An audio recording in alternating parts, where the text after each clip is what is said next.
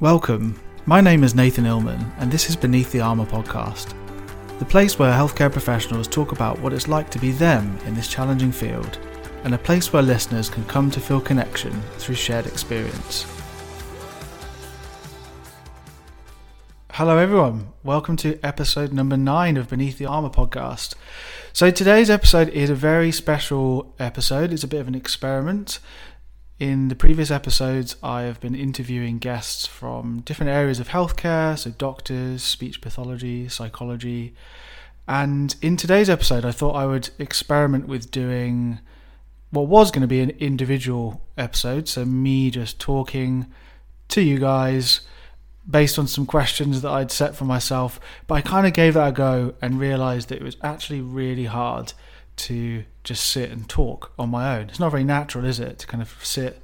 If you could see the setup, it's basically me sat in front of a microphone trying to answer questions, and it was hard. So I thought I would try and solve this problem and make it feel a little more natural and hopefully a bit more palatable and enjoyable for you listeners. So I've enlisted the help of my heavily pregnant wife, Olivia, who is here with me today. Do you want to just introduce yourself? Yeah, sure. So my name's Olivia. I'm Nathan's wife. And yeah, I was really excited to do this because I think it's going to be a really helpful episode for all kinds of, healthcare professionals. So I'm really excited to dive deep with you. So the format of this, we've had a bit of a chat, and I guess the format of the episode is going to be Olivia's kind of got a bit of a briefing. She's going to ask me some questions. We're going to have a bit of a conversation. But the theme really is around career change. So this is something that has happened for me a few times in my professional career. So changing and shifting the direction I've taken in my career. And I know that this is something that all people go through. Obviously in healthcare we do as well. So you might be in a particular role that you've gone into and might be thinking about, do I want to stay in this specialty? Do I want to venture out and do something else? Do I even want to stay in this particular area of healthcare, or do I want to go off and do something else? Perhaps start your own business, which is something I have done. So I wanted to share with you some of my thoughts and feelings around this and how things have evolved for me over time, and having someone else to ask me questions about it felt like a bit more of a natural way to do it. So should we give it a go? Let's do it. So, All right. The first thing that comes to mind for me, I'm thinking about, people who are considering a career change right now, or maybe who are just unhappy in their particular role. So that could be that they're unhappy in the hospital that they work at, or they're unhappy with the kind of work they do day to day. Or it could just be that it's very different to what they originally expected. So maybe they're just not really feeling it anymore. Maybe it's been a few years. Or potentially they're just not feeling very challenged. I would love for you to explain and share what the first ever career change was for you, and what led you to making that conscious choice to change careers. So I think to begin with, this sort of stems back to when I was 23, was it? Yeah, so basically I'd done my research PhD, and a couple of years into my research PhD, I was going down the route of academia. I was absolutely loving it. I was going to international conferences, presenting my papers. I had some stuff published. It was really quite a nice lifestyle. But I realised that actually the work I was doing with patients at the time, I felt like I would prefer to go into a clinical role, so helping people. There was some of the stuff around academia that didn't really interest me as much, so some of the politics I saw that were involved in the department, and I knew that was quite pervasive, and the pressure to publish stuff. So it was quite a difficult decision because I felt like I'd invested quite a few years already into the PhD and the academic side of things, but I made a decision to change, basically to pivot and change direction. So yeah, I think it was when I was 23. What thought specifically came to mind? Because you said, I felt like I had already invested so much into that initial PhD.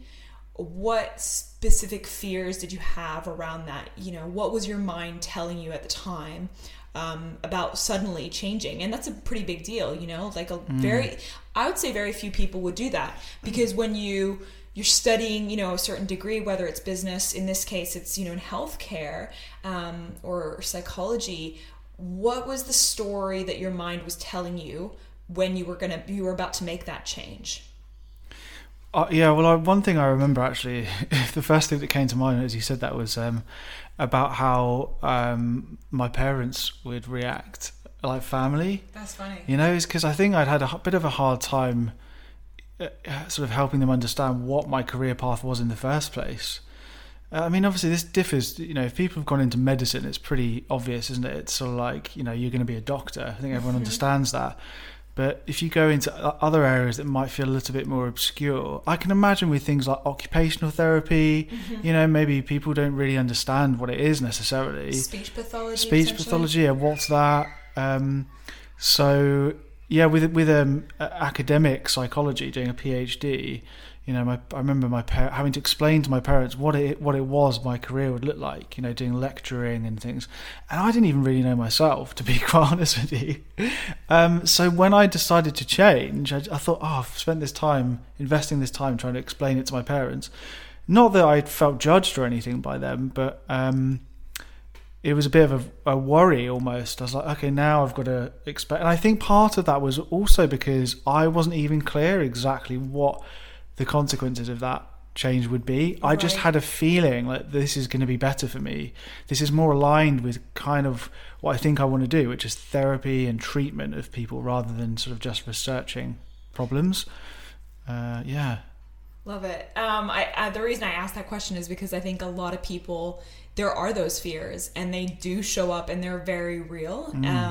So tell us about the second career change you made. So the first one you said was around sort of 23-ish years old, give or take. When was the second career change that you consciously made? Because that's the thing that's the big deal as well, is that you made conscious choices. It's not like you fell into a different career. You consciously made a decision to shift gears. So what was the second change you made? So, well, I mean, I guess to give a bit of context, after that, I then did my doctorate in clinical psychology. And because I'd invested 4 years of postgraduate study into neuropsychology, whilst I enjoyed a lot of the other clinical psychology training, I kind of felt like I should maybe continue with neuropsychology, and that's what I did. So in particular placements, ones where I had a choice, options, I had sort of selected those and sort of focused a bit more on neuropsychology. And with some of the work that I did in other placements, I was given more opportunity and took opportunities to do like neuropsychological assessments and things. But like I said, I really enjoyed learning all the other skills, like therapeutic skills, assessment in lots of different areas. And after that, I went into a neuropsychology role. That was the first thing I did when I qualified. And for how many years was it? 3 years after I qualified, I did neuropsychology roles. Actually, well, you said, what's the second career change? I guess, I mean, what's probably quite important is a job change, right? Like that job, the first job move I made wasn't so much a career change, but it was a really significant departure from a role I had. So the first role I had was an absolutely amazing job. You know, looking back, it was objectively, it was great. It was a really lovely organisational culture, very well supported with supervision, an amazing team. The work I was doing was fulfilling. The salary was good. Let me pause you. So what was that job? Like, you know, a title, or how would you have described that role? So I was working in neuropsychological rehabilitation in a charity run organisation, like a hospital in London. In London. And so you were doing that job for how long? About? I think it was only 18 months. Only about 18 months. Yeah. So when did you start having even the thought, maybe it's time for a change. Because what tends to happen is that it's not sudden. It's not like you decide on a Thursday, oh, suddenly I'm going to change jobs, and literally on the Friday you leave. It doesn't tend to happen like that. What tends to happen is we have these like thoughts, these musings, these little nudges that come along the way. So for you, when you said that you worked at that job for 18 months. When did you start getting that feeling, I'm getting an itch, or I need to I need to go. I need to shift gears, or something needs to change. When did that start happening within those 18 months? Yeah, well, I think I can't remember the exact point of time, probably a year into the job. And I remember what happened was I was, like I said, I love the work and what I was doing. And I think I've always had a natural tendency to want to take on kind of leadership projects, extending beyond the kind of just day-to-day clinical work, and got involved in some research there, a project that I kind of started, and I was a team leader for like one part of the ward that I was working on. And I think what it was obviously, you have a job description, job spec, don't you? And this must be a very common thing for people who work in like lots of different areas of healthcare, is that obviously the way salary banding works and the shortage of workers and budgets and stuff is that you end up taking on responsibility that is beyond your pay grade. And I think some people must get thrust into roles where they kind of it's expected that they do this. For me, it wasn't really expected. I kind of naturally like pushed outside that boundary, and realized through the networking stuff I was doing in the organization that I was adding a lot of value. And I think it was a case of there was a sort of threshold, basically. I think, and you probably remember this, I think I asked about a pay rise, or asked about the possibility of being rebanded, I think, because I could just see a sort of unfairness to what I was doing in some respects. Was I being greedy? I don't think I was being greedy. I think it was really a recognition of what I was providing, contributing to the organisation. But anyway, yeah, and my supervisor was amazing. She was great during that period. But unfortunately, she wasn't the decision maker. She asked the question, and it was kind of there was no room for movement in terms of promotion or salary increase or anything like that. So, because I was very early on in my career as well, it didn't really feel like a problem for me to perhaps move around. And again, I wasn't entirely clear on what the bigger picture was, but I think I just knew that if I stayed there, I could just stay there for probably years, and then, I don't know, not be developing other skills that perhaps I wanted, and also importantly be compensated for those. So it was a really difficult decision. It wasn't easy because the job was so great. But eventually, you remember that time where I sort of started feeling a little bit disheartened by the whole thing, and I guess you reach that threshold, don't you, where you then start looking. It's really interesting. Like, it's suddenly I wasn't looking for jobs, and I'm sure some people listening to this can identify with this. Is like when you're happy and you're satisfied in a role, you're not looking for other jobs. If you are truly satisfied in a job, why would you be looking elsewhere? It's like in a relationship, isn't it? I was about to say. Yeah, you're smiling. Yeah, it's like if you're in a relationship with someone and you're truly 100% satisfied, you're not going to be on Tinder, are you? No, and you're not even really thinking about it or looking or searching for it. You're absolutely spot on. So what it sounds like to me, kind of like as I reflect back, is that you had taken on quite a bit more than your role really was defined as. So you took on leadership positions, and you took on projects, and you took on research, and of course, I remember that time, and I'm really not surprised, because that is your nature to just you want to make the most of your time, you want to make the most of the impact and the work that you do, and then you kind of felt like, well, there's not, unfortunately, at this time, there isn't necessarily the space to grow or to be compensated to the extent that potentially you could have been or should have been. And so that's when you started thinking about the idea of moving.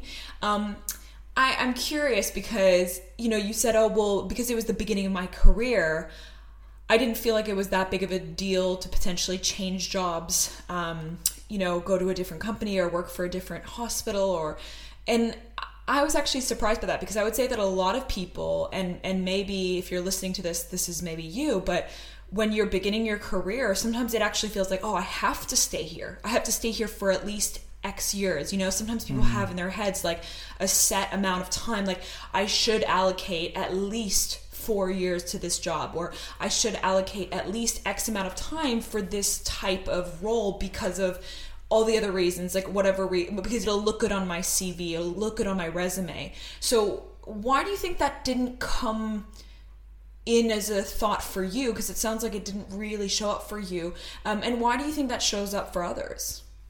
Well, I think it did to start off with. I think there was definitely some of the shoulds. I should really do this. Yeah, we do. We enter jobs, don't we, in a profession with a particular notion about what has to happen.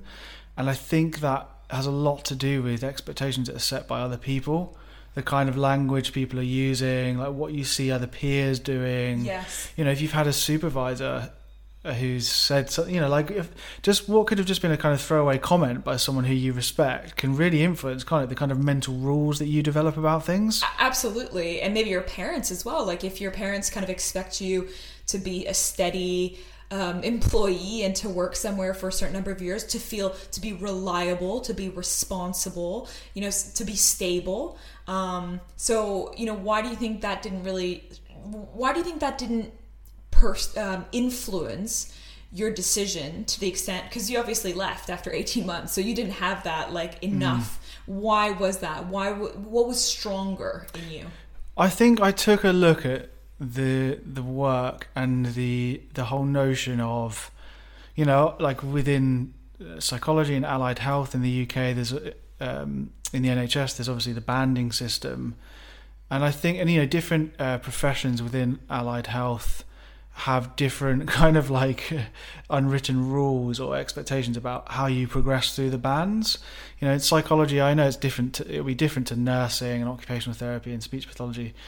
But, I just kept hearing these notions of you can't progress to a band 8A until you've done so many years. And there's a framework and there's guidance on that's provided by the NHS, I believe, and I think the British Psychological Society. But I remember checking it and thinking, well, this is just guidance. It's based on a development of a set of skills. And I think so that's what it was. I think I looked at it objectively. I've been hearing all this, what sounded like subjectivity to me, like stories and subjectivity and whatever.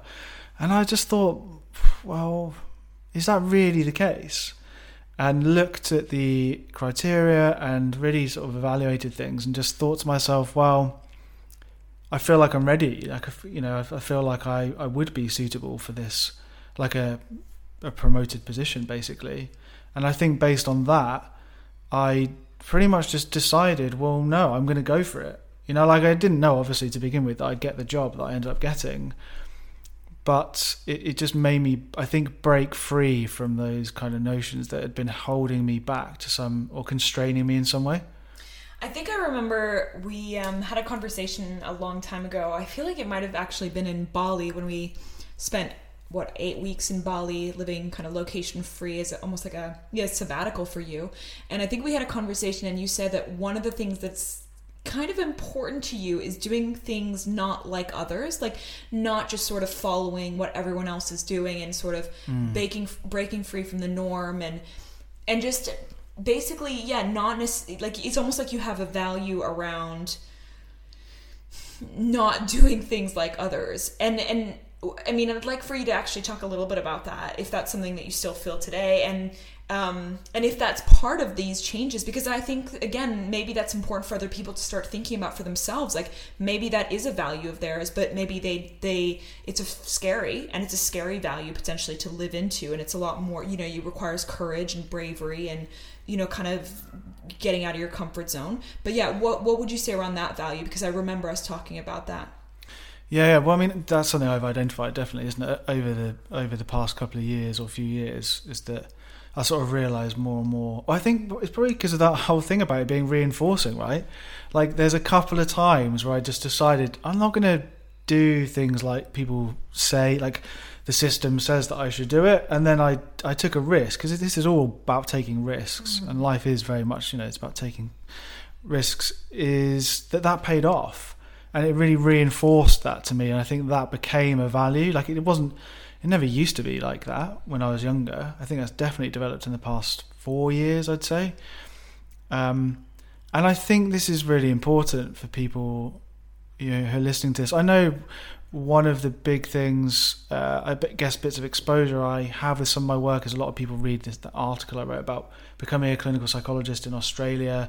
I'm sure some people will listen to this podcast, and if people are thinking of moving to Australia, they're probably thinking of doing something different, right? Absolutely. Like, they're thinking of leaving the UK or somewhere else to come and work in a different country, and that was another act of that. Like, well, we get a job and we stay and we work in the NHS, and I sort of did something different again, and that's paid off like tremendously for me in terms, like, personally and professionally. So I think it's something, not everyone is going to run with that, obviously, but I think it's a particularly helpful way of looking at things, or value to pursue. Everyone's obviously free to choose their own values, but for me, taking a look at what everyone is doing and what the messages that are being sent about what you should do, and really asking yourself that question of, like, is that actually the case? Do I need to? Like, whether you're a doctor, you see doctors who go off, and some amazing doctors who start their own business, multiple businesses, and they're authors, and they're doing all these other things that they may have not thought possible during their medical training. Psychologists who go off and do other things, the sort of possibilities are endless, aren't they? And I think all those people must have had that same kind of thought or feeling or value of, like, I'm not going to do things the way that everyone expects me to do, or that the system says I should do things.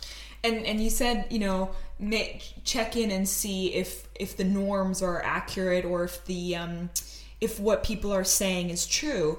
And you said, well, maybe it's not true, but maybe it is true, and yet you still choose a different lane. Just because it's true for 99% of the population doesn't mean it's necessarily true for you. So let's kind of move forward and go to the next career change that you had. So maybe that was a job change again, or maybe it was in a different field. What was the next shift? So obviously after those 18 months, what job did you land in? And then what was your next career change from then?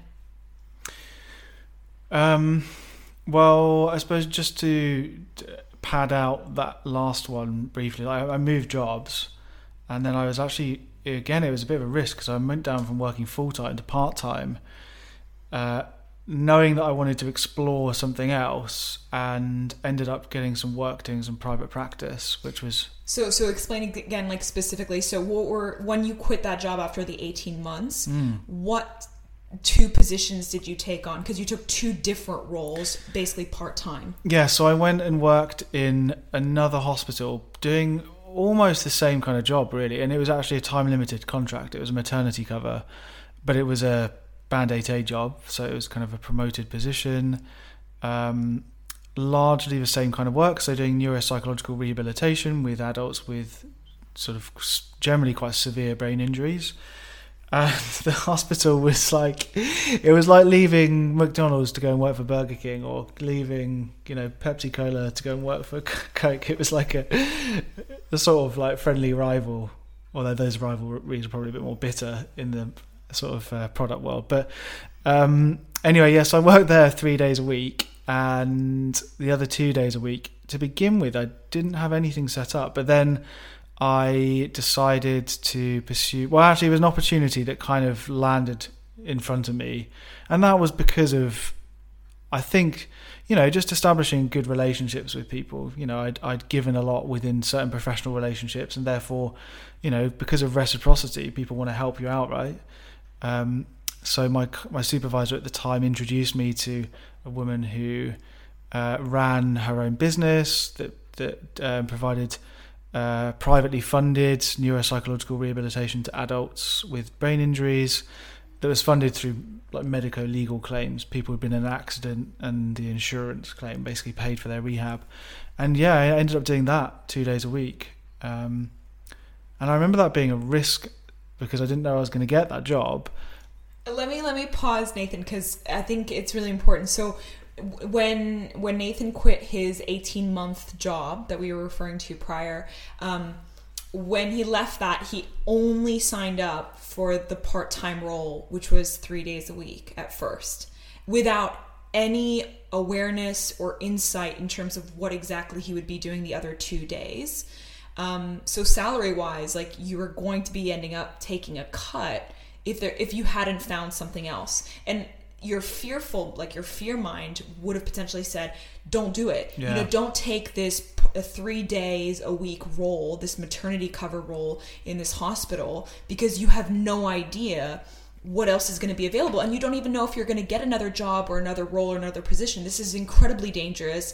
What's the point? Like that's the kinds of stories and thoughts that come up in our minds when we do make these sort of big decisions and we take these risks. So what was going through your mind when, you know, I still remember this to this day, but what was going through your mind when you were quitting this 18-month job that we were referring to, and you were only taking on 3 days a week at this new position? What was going through your head?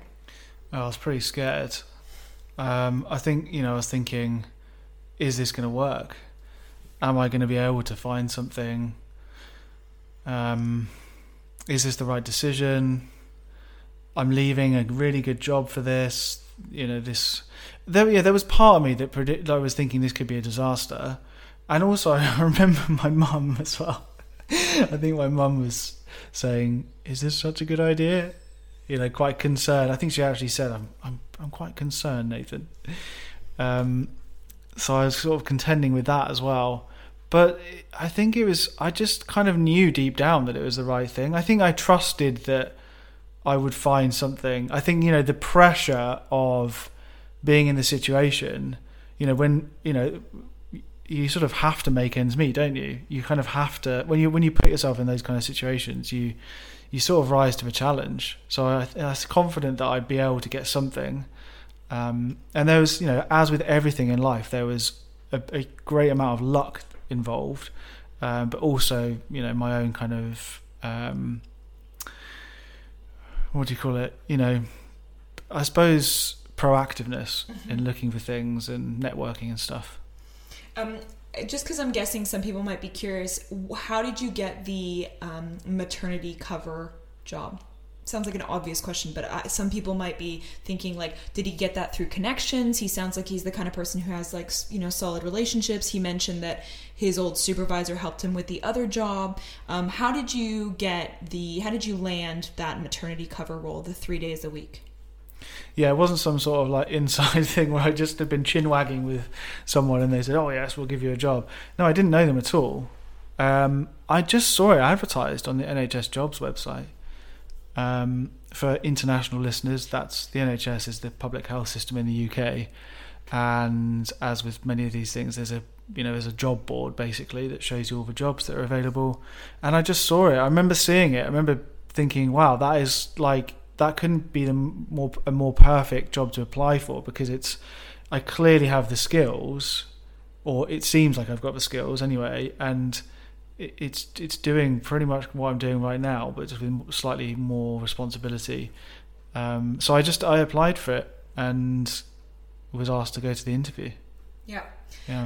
And out of curiosity, because I know we've spoken previously about the fact that at the 18-month job, one of the things that was discouraging at times was that you were ready to be compensated more and more for reasons of just meritocracy. So again, the maternity cover role was a level up. You basically got promoted and you got a raise in the sense that you were compensated more highly. Is that correct? Yeah, but the irony is, because I went from working 5 days a week in a Band 7 job to then working 3 days a week in a Band 8A job. So actually, there was a net loss in my salary. So that's the interesting thing about the situation, is if I hadn't picked up the other 2 days a week doing the private stuff, then I would have actually been operating at a net loss. So when did you get the private job for 2 days a week to kind of supplement that? I can't remember. Can you? I think it was quite soon after. I think it was quite soon afterwards. Almost like the first month. I think yes, it was. I'd say so too. Yeah, it was the first month. So there was hardly any gap between the two. So let's fast forward to the next career change. So when so you're working 2 days a week at this private organization, and then 3 days a week at the hospital for this maternity cover role. What was the next career change that you made? Yeah, so I think, and this relates to what I expect some listeners will be thinking and feeling, is at this point I'd spent a few years in a particular specialty and I was doing really well. I'd now had some experience in different settings. I had begun making sort of broader professional connections and networking, was going to some different events and things. I was getting good feedback for my work consistently. There was a trajectory you could see. I was on that trajectory to... What could you see? Well, I guess like if I'd stayed in London, London is obviously a kind of an amazing city professionally, because in terms of healthcare, there's so many specialist services. They're so well funded. Obviously, it's so populous as well that there's so many different services. And if you can really get in some of those, you're in like internationally recognized centers of excellence, basically. And the work I was doing, in both places was kind of sort of recognised for being of high quality in the particular field in neuropsychology. And I guess the trajectory just felt like, I could just stay in this, and it's, I suppose, within different subspecialties of medicine and within psychology, you kind of get to know people. Like, people will get to know you if you go to conferences and places where you can network. Basically, you're going to become known, and you're going to, there'll be more opportunities for you down the line. So I think all that like juicy stuff felt like it was within reach, or it was really kind of already like being touched, if you like. But as you know, I was quite stressed sort of towards the end before we left for Australia. And I think I didn't really know it at the time because I was so busy with stuff, but I just wasn't satisfied professionally or personally. So there was a big part of it as well, which is in the background, like personal life. London just wasn't really doing it for me anymore. I felt quite trapped by the kind of life that I'd made for myself there. Had great friends and stuff, but it was more just the like work hard, play hard kind of thing that had sort of worked so well up until that point, but then it just felt quite exhausting and wasn't really what I wanted anymore. So yeah, I kind of... Well, we'd always said we were going to move to Australia, didn't we? And it wasn't really until we left the UK and did the 2-month career break where I think I really gave myself permission to critically evaluate like where I was at in my career and what I wanted for the future. So I'm going to pause you there as well, because I think a lot of people are probably super curious to hear about, because that in itself is a career change, because like you were saying, so suddenly you had a really well-paying job where you're working 2 days a week in private, and then 3 days a week you had, again, like a really good role where you were getting this great feedback. And then throughout, you were building these incredible connections. You were building your network. You could see a vision, and you could see a compelling future for yourself. As a, clinical psychologist working in London, you saw the opportunity, the possibility. London is incredibly driven and ambitious, and, that kind of drive is everywhere. So, it's a pretty big decision to then say, I'm going to literally leave all of this behind, the incredible network I have, the amazing feedback that I've had from supervisors and bosses and all that. I'm going to also leave, because you did your doctorates in the UK, so you did all your training and the work that you did. You were basically made the decision, I'm going to leave all of this behind for the complete unknown, because something I wanted to let listeners know is that Nathan chose not to have a job available for him in Australia, because we were doing this 2-month sabbatical in Bali in between. So, I mean,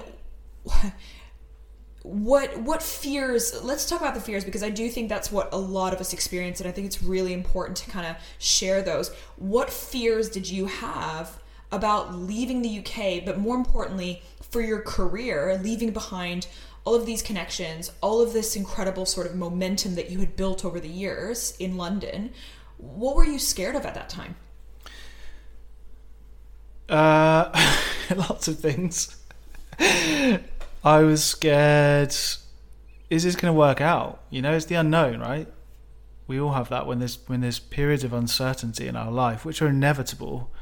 Well, I'm going to pause you there again, because Nathan's saying it's inevitable, but he constantly creates it for himself. And this was a conscious choice of leaving the country. Well, no, of course, uncertainty in general is inevitable in life, but you're creating risk for yourself. You're creating that uncertainty. You didn't have to leave the UK. And I think it's important to mark that and to really emphasize that, because I think some people are considering, who are listening to this right now, they're considering moving cities, moving countries, or changing careers. And they know if, doing this means more risk. It means more uncertainty. So yeah, I was just curious. Yeah. Yeah. So the fear of, trying to get myself back in that mode where I was at that point, it was like, cool, I've made this progress in my career.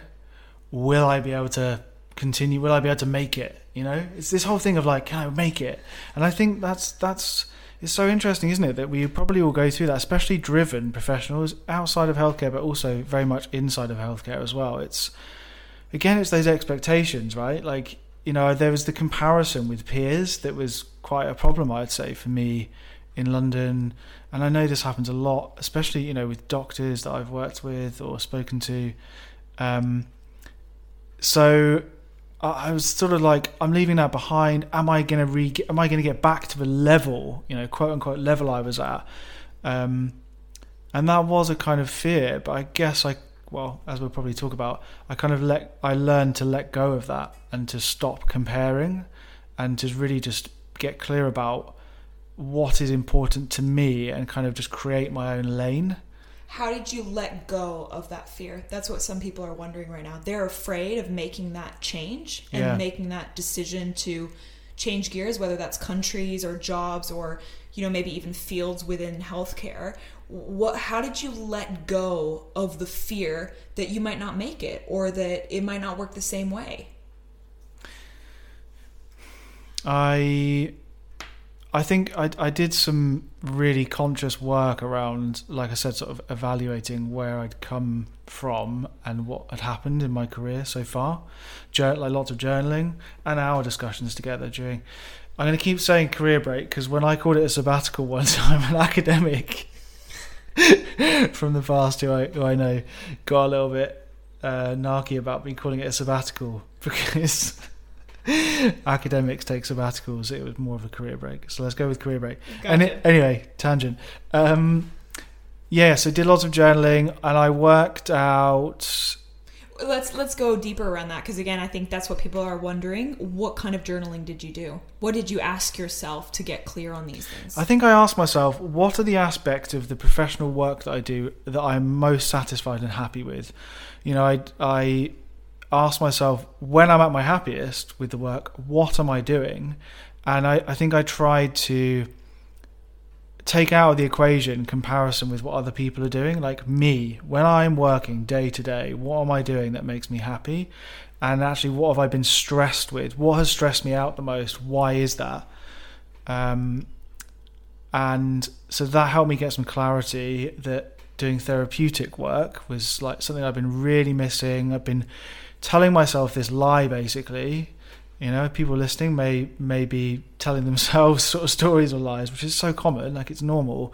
But I'd been sort of telling myself this lie or story that, oh no, it's okay, I'll just carry on, because there are some things about my job which I love, I enjoy, and that was true. There were some things, but of course, I think our mind spins this story to justify things, and it gives undue weight to certain aspect in order. It's a kind of confirmation bias sort of thing, isn't it? To keep you somewhere, and it keeps you in familiar territory, because obviously the unknown, the uncertainty of taking a career leap, changing careers is anxiety provoking because you don't know how it's going to turn out. But then, yeah, I guess, so the original question was like, how did I let go of the fear? I think I took a real, again, critical, objective look at like my skills, and I just thought, well, I've spent 10 years at university, which is kind of ridiculous, isn't it? Done 3 years in like really demanding jobs, developed a lot of skills. I think we often don't give ourselves credit for the range of transferable skills we have. So I think that's what it was. I think I was able, like actually thinking about it, it was self-compassion in a way, right? It was like I was being kind to myself about what I'd learned, where I'd come from, what I'd achieved, and not being hard on myself about like the decisions I've made, and then thinking, right, okay, like I've been in difficult situations before. Like the doctoral training is like really tough. If you get through that, then you've proven to yourself that you can be thrust into new situations and learn and develop. So yeah, I think that just gave me confidence. Cool, well, I can just do this again. I can reinvent myself or reinvent things when I get to Australia, and that's what happened, right? Exactly. Yeah, it did happen. And just to reflect back, so you really looked at the success that you'd already been able to create. You looked at the practical skills that you had gained over those 3 years and prior to that. And then you also looked at what did you love about the work that you were currently doing in London, and what was the work that actually created more stress for you than happiness, so that you could really gain some clarity around what needed to change, what you wanted to change, etc. So then obviously we left from London to move to Australia, but between then we actually took, you took your career break in Bali, and we were there for 2 months. When you were in Bali and you were making basically a decision about what's the next step, what were your thoughts at that time, and what were you focusing on? What were you thinking about? How were you making that next decision in terms of what you were going to be focusing on when you moved to Melbourne? Well, I think the career break enabled me to have a pause, and it made me to really think about what I wanted, and really to just sort of design things in a way that felt better for me. So releasing from the notion of having to do 9 to 5, like I kind of, obviously I didn't really know what the employment landscape would be like in Australia, but I think I started looking. I was pretty sure you can get part-time jobs here and there. I think the salary, even though to begin with it was, at one point it was likely I was going to have to take an unpaid job to start off with, but I could see that actually overall the pay was better for clinical psychology. Do you want to just explain why you would have had to take an unpaid job, just because I think some people might be interested in it? Yeah, just because of the visa process basically. So when you arrive over in Australia, you have to do a sort of, it's called a 3-month transitional, well, it's not called a 3-month transitional program, it's called a transitional program. I think it lasted 3 months. And basically you're sort of not registered basically as a sort of full psychologist, and you have to have like separate supervision, and many of the jobs it's difficult to get a paid position whilst you're doing that. So that was a bit of a challenge. I've forgotten the question now. So basically, well, what did you do? What did you choose, and what did you decide to do? Because we were in Bali. Oh, yeah, you didn't have a job. That's right. Let's remind people. So Nathan didn't have a job set out for him. We were living in Bali. How did you find your next job? So I looked. Basically, obviously I knew kind of what skills I had from before. And I knew the long term, really, I wanted to do therapy work, but I kind of just accepted to begin with, like, this is a transitional period for me. I'm going to take something that kind of feels like it will fit with my experience. And ultimately, I did want to get paid for what I was doing. It's obviously, it's hard moving country. Like, we just got married. We'd spent a lot of money on that. We'd spent loads of money on other things, just getting ourselves set up. So it was quite difficult, and as well as moving to a new country, having no friends, starting a new job, like having financial, of course we could have borrowed money off parents and stuff, but that didn't really seem like the best option. I chose a job that was paid, and it was a job that helped me. I was able to utilize previous skills. So it was working in a different area. So it was working in intellectual disability. So this is people with developmental disabilities, primarily autism spectrum disorder, using some of the skills that I'd had before. So it's kind of behavior support, behavior management, but it was completely different. It was a real jump. So let's actually talk about that just for a second. The discomfort of when you do take on that new role, or you take on a new field, or you change countries. What discomfort did you experience whilst starting that new job in Australia? Not knowing anything. Oh gosh, I don't know anything. I don't know what I'm doing. It was like imposter syndrome again. You know, I'd been given this job, and it was immediately like, you know, my boss, amazing guy, sort of respected me a lot. You know, like I guess my CV was really impressive because of the roles I'd had before, and immediately I was sort of, I wasn't given like a really senior role, but like it felt like there was some level of seniority. You know, I guess the sort of respect that people had for me. And because I didn't know like a lot of stuff about, basically, you know, obviously I'd done some training previously with my doctorate, but that was years before, and I hadn't specialised in intellectual disability. So there was, you know, you remember like there was just a constant sense of not knowing what I'm doing, kind of chasing my own tail, having to learn new things. It was really unsettling, and it was stressful at times, but I think it was, I don't know, how did I feel? It wasn't straight. Yeah, I guess it was just anxiety provoking going into new things, and having to do lots of reading, preparing, and just spending time again, just in a new area, just hitting the books like when I could in the evenings, at the weekend. And of course, part of that was probably around being a bit perfectionistic with things. Yeah. Probably didn't need to do as much of that. And I think over the years, like that's what I've learned to kind of cut back on. But yeah, no, it was tough, and that's what anyone's going to go through, right? If you change careers, change direction. But it was worth it. It was absolutely worth it, because once I got to a level where I felt a bit more confident, there was an enormous sense of personal growth with that career change. That just enhanced my confidence in general, I think. How come?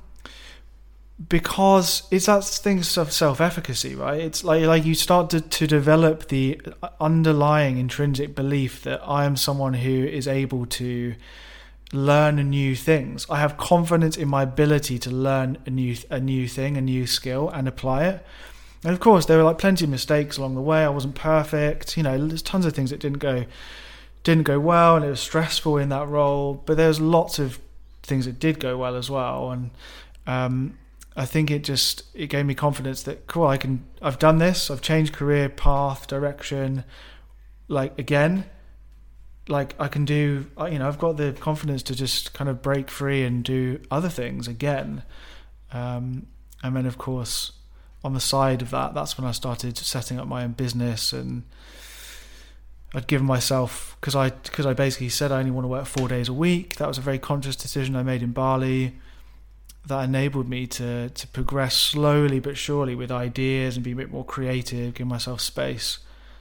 So there's not like one single thing that led to all this stuff, but I guess it was just like a number of different things and quite conscious choices and lots of like reflection, and you know, the conversations that we have kind of are coaching conversations, aren't they? Absolutely. So I guess like people listening, if they're considering this sort of stuff, like, you know, if you don't have a partner who you can, or a friend who, you know, you feel like you can have a good chat with, and they're going to listen to you, and they're going to like ask you maybe some like probing questions about things, or you don't feel confident in journaling, you don't really like journaling, getting some coaching is really, really helpful to kind of like iron out all this stuff and set yourself some goals and understand what you want to do. Absolutely. You know, just so that we kind of finish it off, in terms of where you are today, what's been basically the final career change that you made? Because obviously you were working in this new area, this new field, this new job in Melbourne, which, like you said, you started off as, you know, a novice in the sense that it was a new field, but then you know, because you were really dedicated to learning and reading and growing and obviously working very hard, you achieved a certain level of confidence and also just skill in that job and in that area. So just tell us about that last change and basically where you are today. Yeah, so once again, you know, I had this period where I was in a role, and again, to begin with, I was satisfied, and I wasn't looking for other jobs. I guess because I'd given myself this space that one day a week, I kind of knew that it was like a bit of breathing room. It was breathing room, knowing that I wasn't, you know, I didn't have clients or anything, but knew that was a possibility. So I was quite happy continuing with the job. There was that growth that came from being in a new area. I just want to remind people, so when he says the 1 day a week, so he was working 4 days a week rather than 5 days a week. So suddenly he had Fridays off, which gave him that extra space and time and freedom to basically open up his world and see what else he could do and what else he was curious about and interested in. So that's what he means when he says that 1 day a week.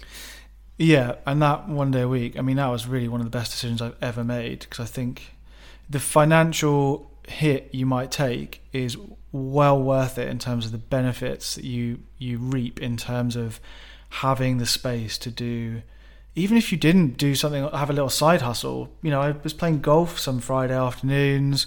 You were writing, you were reading, yeah, you were thinking. Just life admin.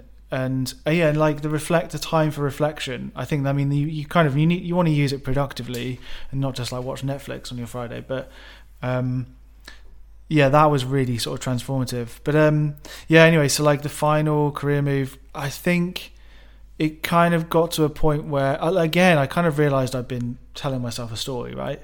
I've been telling myself What was the story? The story was this again, and this is what makes it difficult, is that I was in a great organisation. Again, like that first job, an amazing organisation surrounded by incredible people. Like, it was really wonderful what the directors of the organisation had created. It was really like a small little outfit when I started, and it grew and grew and grew over the course of a couple of years.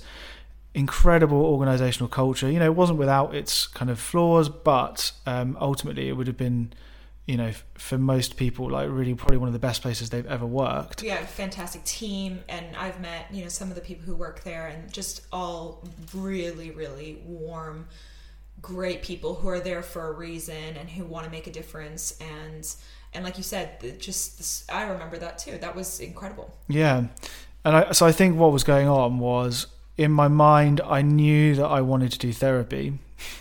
You know, this had obviously shown up in Bali, but then I did that thing again of like giving undue weight to other aspects of that job and convincing myself that I was okay with it, convincing myself that that's what I wanted to do. You know, at one point I was saying, I'm going to stay in this job for 5 years. When he said this to me, I honestly wanted to cry. Not because, like we said, like the team that he was working with were incredible. The person he was working for was incredible. The organization was a good organization. It wasn't that. It's just that I could tell, being a coach myself, I could just tell that alignment-wise, it wasn't quite right. It was no longer the right field for him to be working in. So when he said, you know, I'm planning on working here for 5 years, I mean, that was hard. Yeah, and I think so. This is one of the things that I want to share on here on this podcast. You know, this is all about going beneath the armour. For me, there was a period last year. It was just after around time COVID hit Australia, wasn't it? I was really stressed with work and stuff, and I think part of this was really bubbling underneath was the fact that I wasn't really satisfied with what I was doing. And yeah, I ended up seeing a psychologist, didn't I? Mm-hmm. And I saw a clinical psychologist, and I had one session, and basically within that one session, it just gave me the space to acknowledge and be honest with myself that I didn't want to stay in that role. What did she ask you? I remember her asking you a very particular question. What was it that she asked you that suddenly made you just wake up? What did she ask me?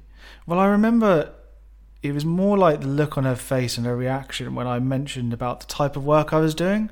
And she, before me even saying, oh, like I don't do any therapy work. I think it was because I was talking about how much admin there was and the report writing. I think she said something like, we didn't go into this profession to do admin, did we? Or, you know, report writing wasn't what we trained for. And it was like, it really hit the nail on the head. But I mean, you know, obviously like some roles that's required. But I think for me, it kind of, I'd spent a lot of, like previous roles, there was a lot of report writing. And then I talked about my plan to her, and I said, yeah, I'm thinking of staying for whatever it was, like a year or 2 years. And I think she just said, well, like, why? Like, why that time? Why that amount of time? Specifically, she said, like, why are you going to wait for a whole other year in this role that, even though, yes, you're saying it's a great company, it's great work, it's great, because that's what Nathan would always say. She was saying, you know, out of curiosity, like, why are you waiting for a whole year to make the next career change? Yeah. And it wasn't like it was a genuine curiosity on her part. It wasn't like, why are you staying there? You know, it was like, you know, she was considerate and she was respectful. And it just immediately broke me out of my arbitrary rules I'd made in my own head about why I should stay there. What were the rules? Well, the rule was like, I'd said, okay, I'm just going to see it out for like another year. And there was a sense of duty to the organisation, which is something a lot of people probably experience, is, you know, I need to give something back to this, or need to give to this organisation. I feel like, you know, maybe you've started a project or a commitment or something and you feel like you need to see it through. It was, you know, it's difficult. I was supervising someone who was doing her master's in clinical psychology, and I knew I'd have to stop doing that supervision. And I guess it's, you know, it kind of made me realize in that session that it was just self-sacrifice. And that's something she labeled and named as well. She said, you know, as healthcare professionals, we're big on self-sacrifice, aren't we? But we've got to think about ourselves sometimes. Like, you know, look at your life. You're stressed. You're not really enjoying everything you're doing. You're saying you want to carry on for a year because of wanting to give stuff to other people. What about you? Like, what do you need? And I think that really helped me in that one session, just go off and then again do some more journaling and goal setting. And it was then there and then that I realized, no, I just need to give this up sooner, right? And it was then, I think it was 2 months after that I left. No, maybe 3. No, maybe it was a bit more actually. I think it was maybe 4 months. But it was a lot sooner than what I'd been planning on doing. And then... What did you leave for? So yeah, I found some work just doing outpatient psychological therapy. So basically going back to this thing that I kind of had a niggle that's really what I wanted to do and just experiment with and have fun with. And then on the rest of the time, actually just work on developing my business. So, you know, doing coaching and training with healthcare professionals. And it was the best decision ever. Again, you're particularly happy about the decision, aren't you? I'm especially happy. Well, you know, the truth is, I think when it comes to our partners, we want them to be as happy or as fulfilled as they possibly can be. Obviously, there's going to be ups and downs in any endeavor or work, but ultimately, suddenly I could just tell Nathan, you know, he'd finish a day's work now and he's just lit up. He's energized. It's 7 p.m. He's had, you know, 5 or 6 therapy sessions and he is on fire and he's, you know, he's got a huge smile on his face and he's just the most fulfilled and happiest he's ever been. Now, that, of course, there's different factors involved. There's personal life as well, and there are just all kinds of variables that come into play. But I think it's really interesting how when you continue to follow, I mean, it sounds really silly, but when you continue to follow your nudges and your values and what really, you know, is enticing to you, then you keep moving towards more fulfillment. Just the last thing I wanted to kind of bring up, and then we'll finish this off. But there was a thing that you had there. You had a fear or a rule or a belief around the fact that you had to be a specialist. And there was also a belief around having to be in a certain area or field for a certain amount of time. Can you talk to us about what that belief was and how that was limiting you? Yeah, definitely. So I think it probably was born out of the education that I had in London, whereas there's lots of specialty, like it's drilling down and becoming a specialist in, because there's in London there's so many like national specialist services, as they're called. So they're some of these like flagship services where some really impressive people have done amazing research. They've got big grant funding. They've piloted programs, and they've got further funding to like run something. So with psychological therapy, for example, in London, attached to the kind of hospitals that we were affiliated with, there were like services for young people with emerging psychosis, for example, that were well known. I did a placement in a specialist centre for anxiety disorders. There's a specialist pain clinic in London. So you get this amazing opportunity to do placements in these kind of places. And I think the kind of message is, and you see people in the years above you, everyone wanting to like focus into something as like a specialist area. And I think that's probably quite natural in healthcare. People, you go into a particular department or an area, whether it's like, I suppose broadly, you've got children, adolescents, and then adults, so you might have one of those, and then you might go into, I think over time people might find the thing that they like the most and kind of specialize. But anyway, I think I sort of had this kind of almost dogmatic approach to specializing, and felt because I'd done previous study in neuropsychology, I have to specialize in neuropsychology, and that, looking back, I think kind of limited me, because I don't know, I don't regret staying in the jobs that I did. It was great, amazing experience, but it was something that I'm glad that I recognised was perhaps not that helpful, and that was limiting me from branching off and doing, quote, I say just therapy. Of course, it's like still really valuable, but now the work I do is more generalist. I'm doing therapy with the full spectrum really of kind of common mental health conditions. I haven't specialized as such. Who knows, like over time I think that's more going to depend on my interest as I sort of get more experience doing it. But I feel like I've kind of broken free a bit from this whole notion of needing to specialize.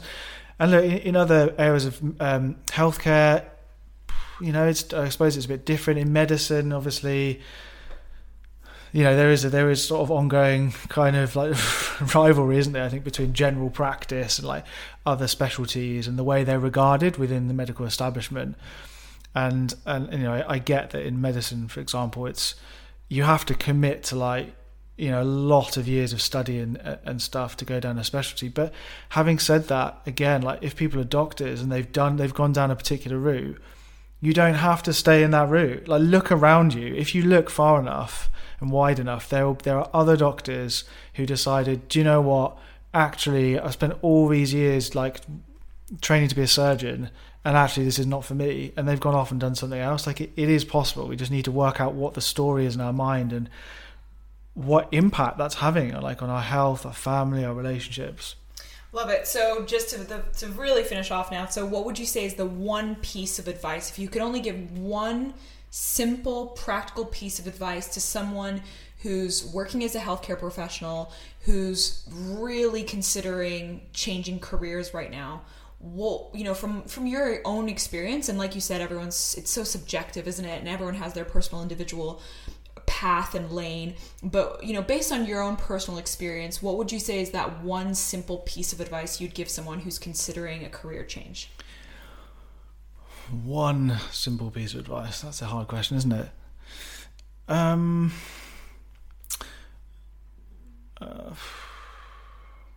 think looking at the stories basically that you've been telling yourself about what you should and shouldn't do, I think that's probably a really important thing to have a look at.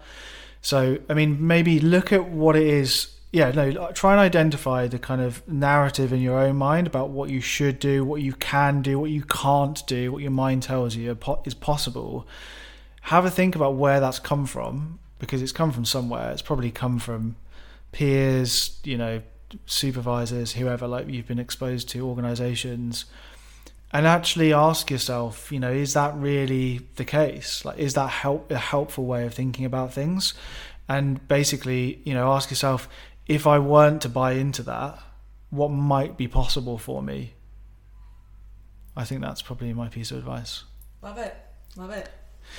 Okay, well, this has been a lot of fun, hasn't it? It's been a blast. I think it's just, I'm sure it's going to be really helpful for people to just hear about that. Just because we don't tend to hear what other people go through in this level of detail. And I actually think that's what we're all really curious to find out, like how other people are maneuvering and going about, their careers.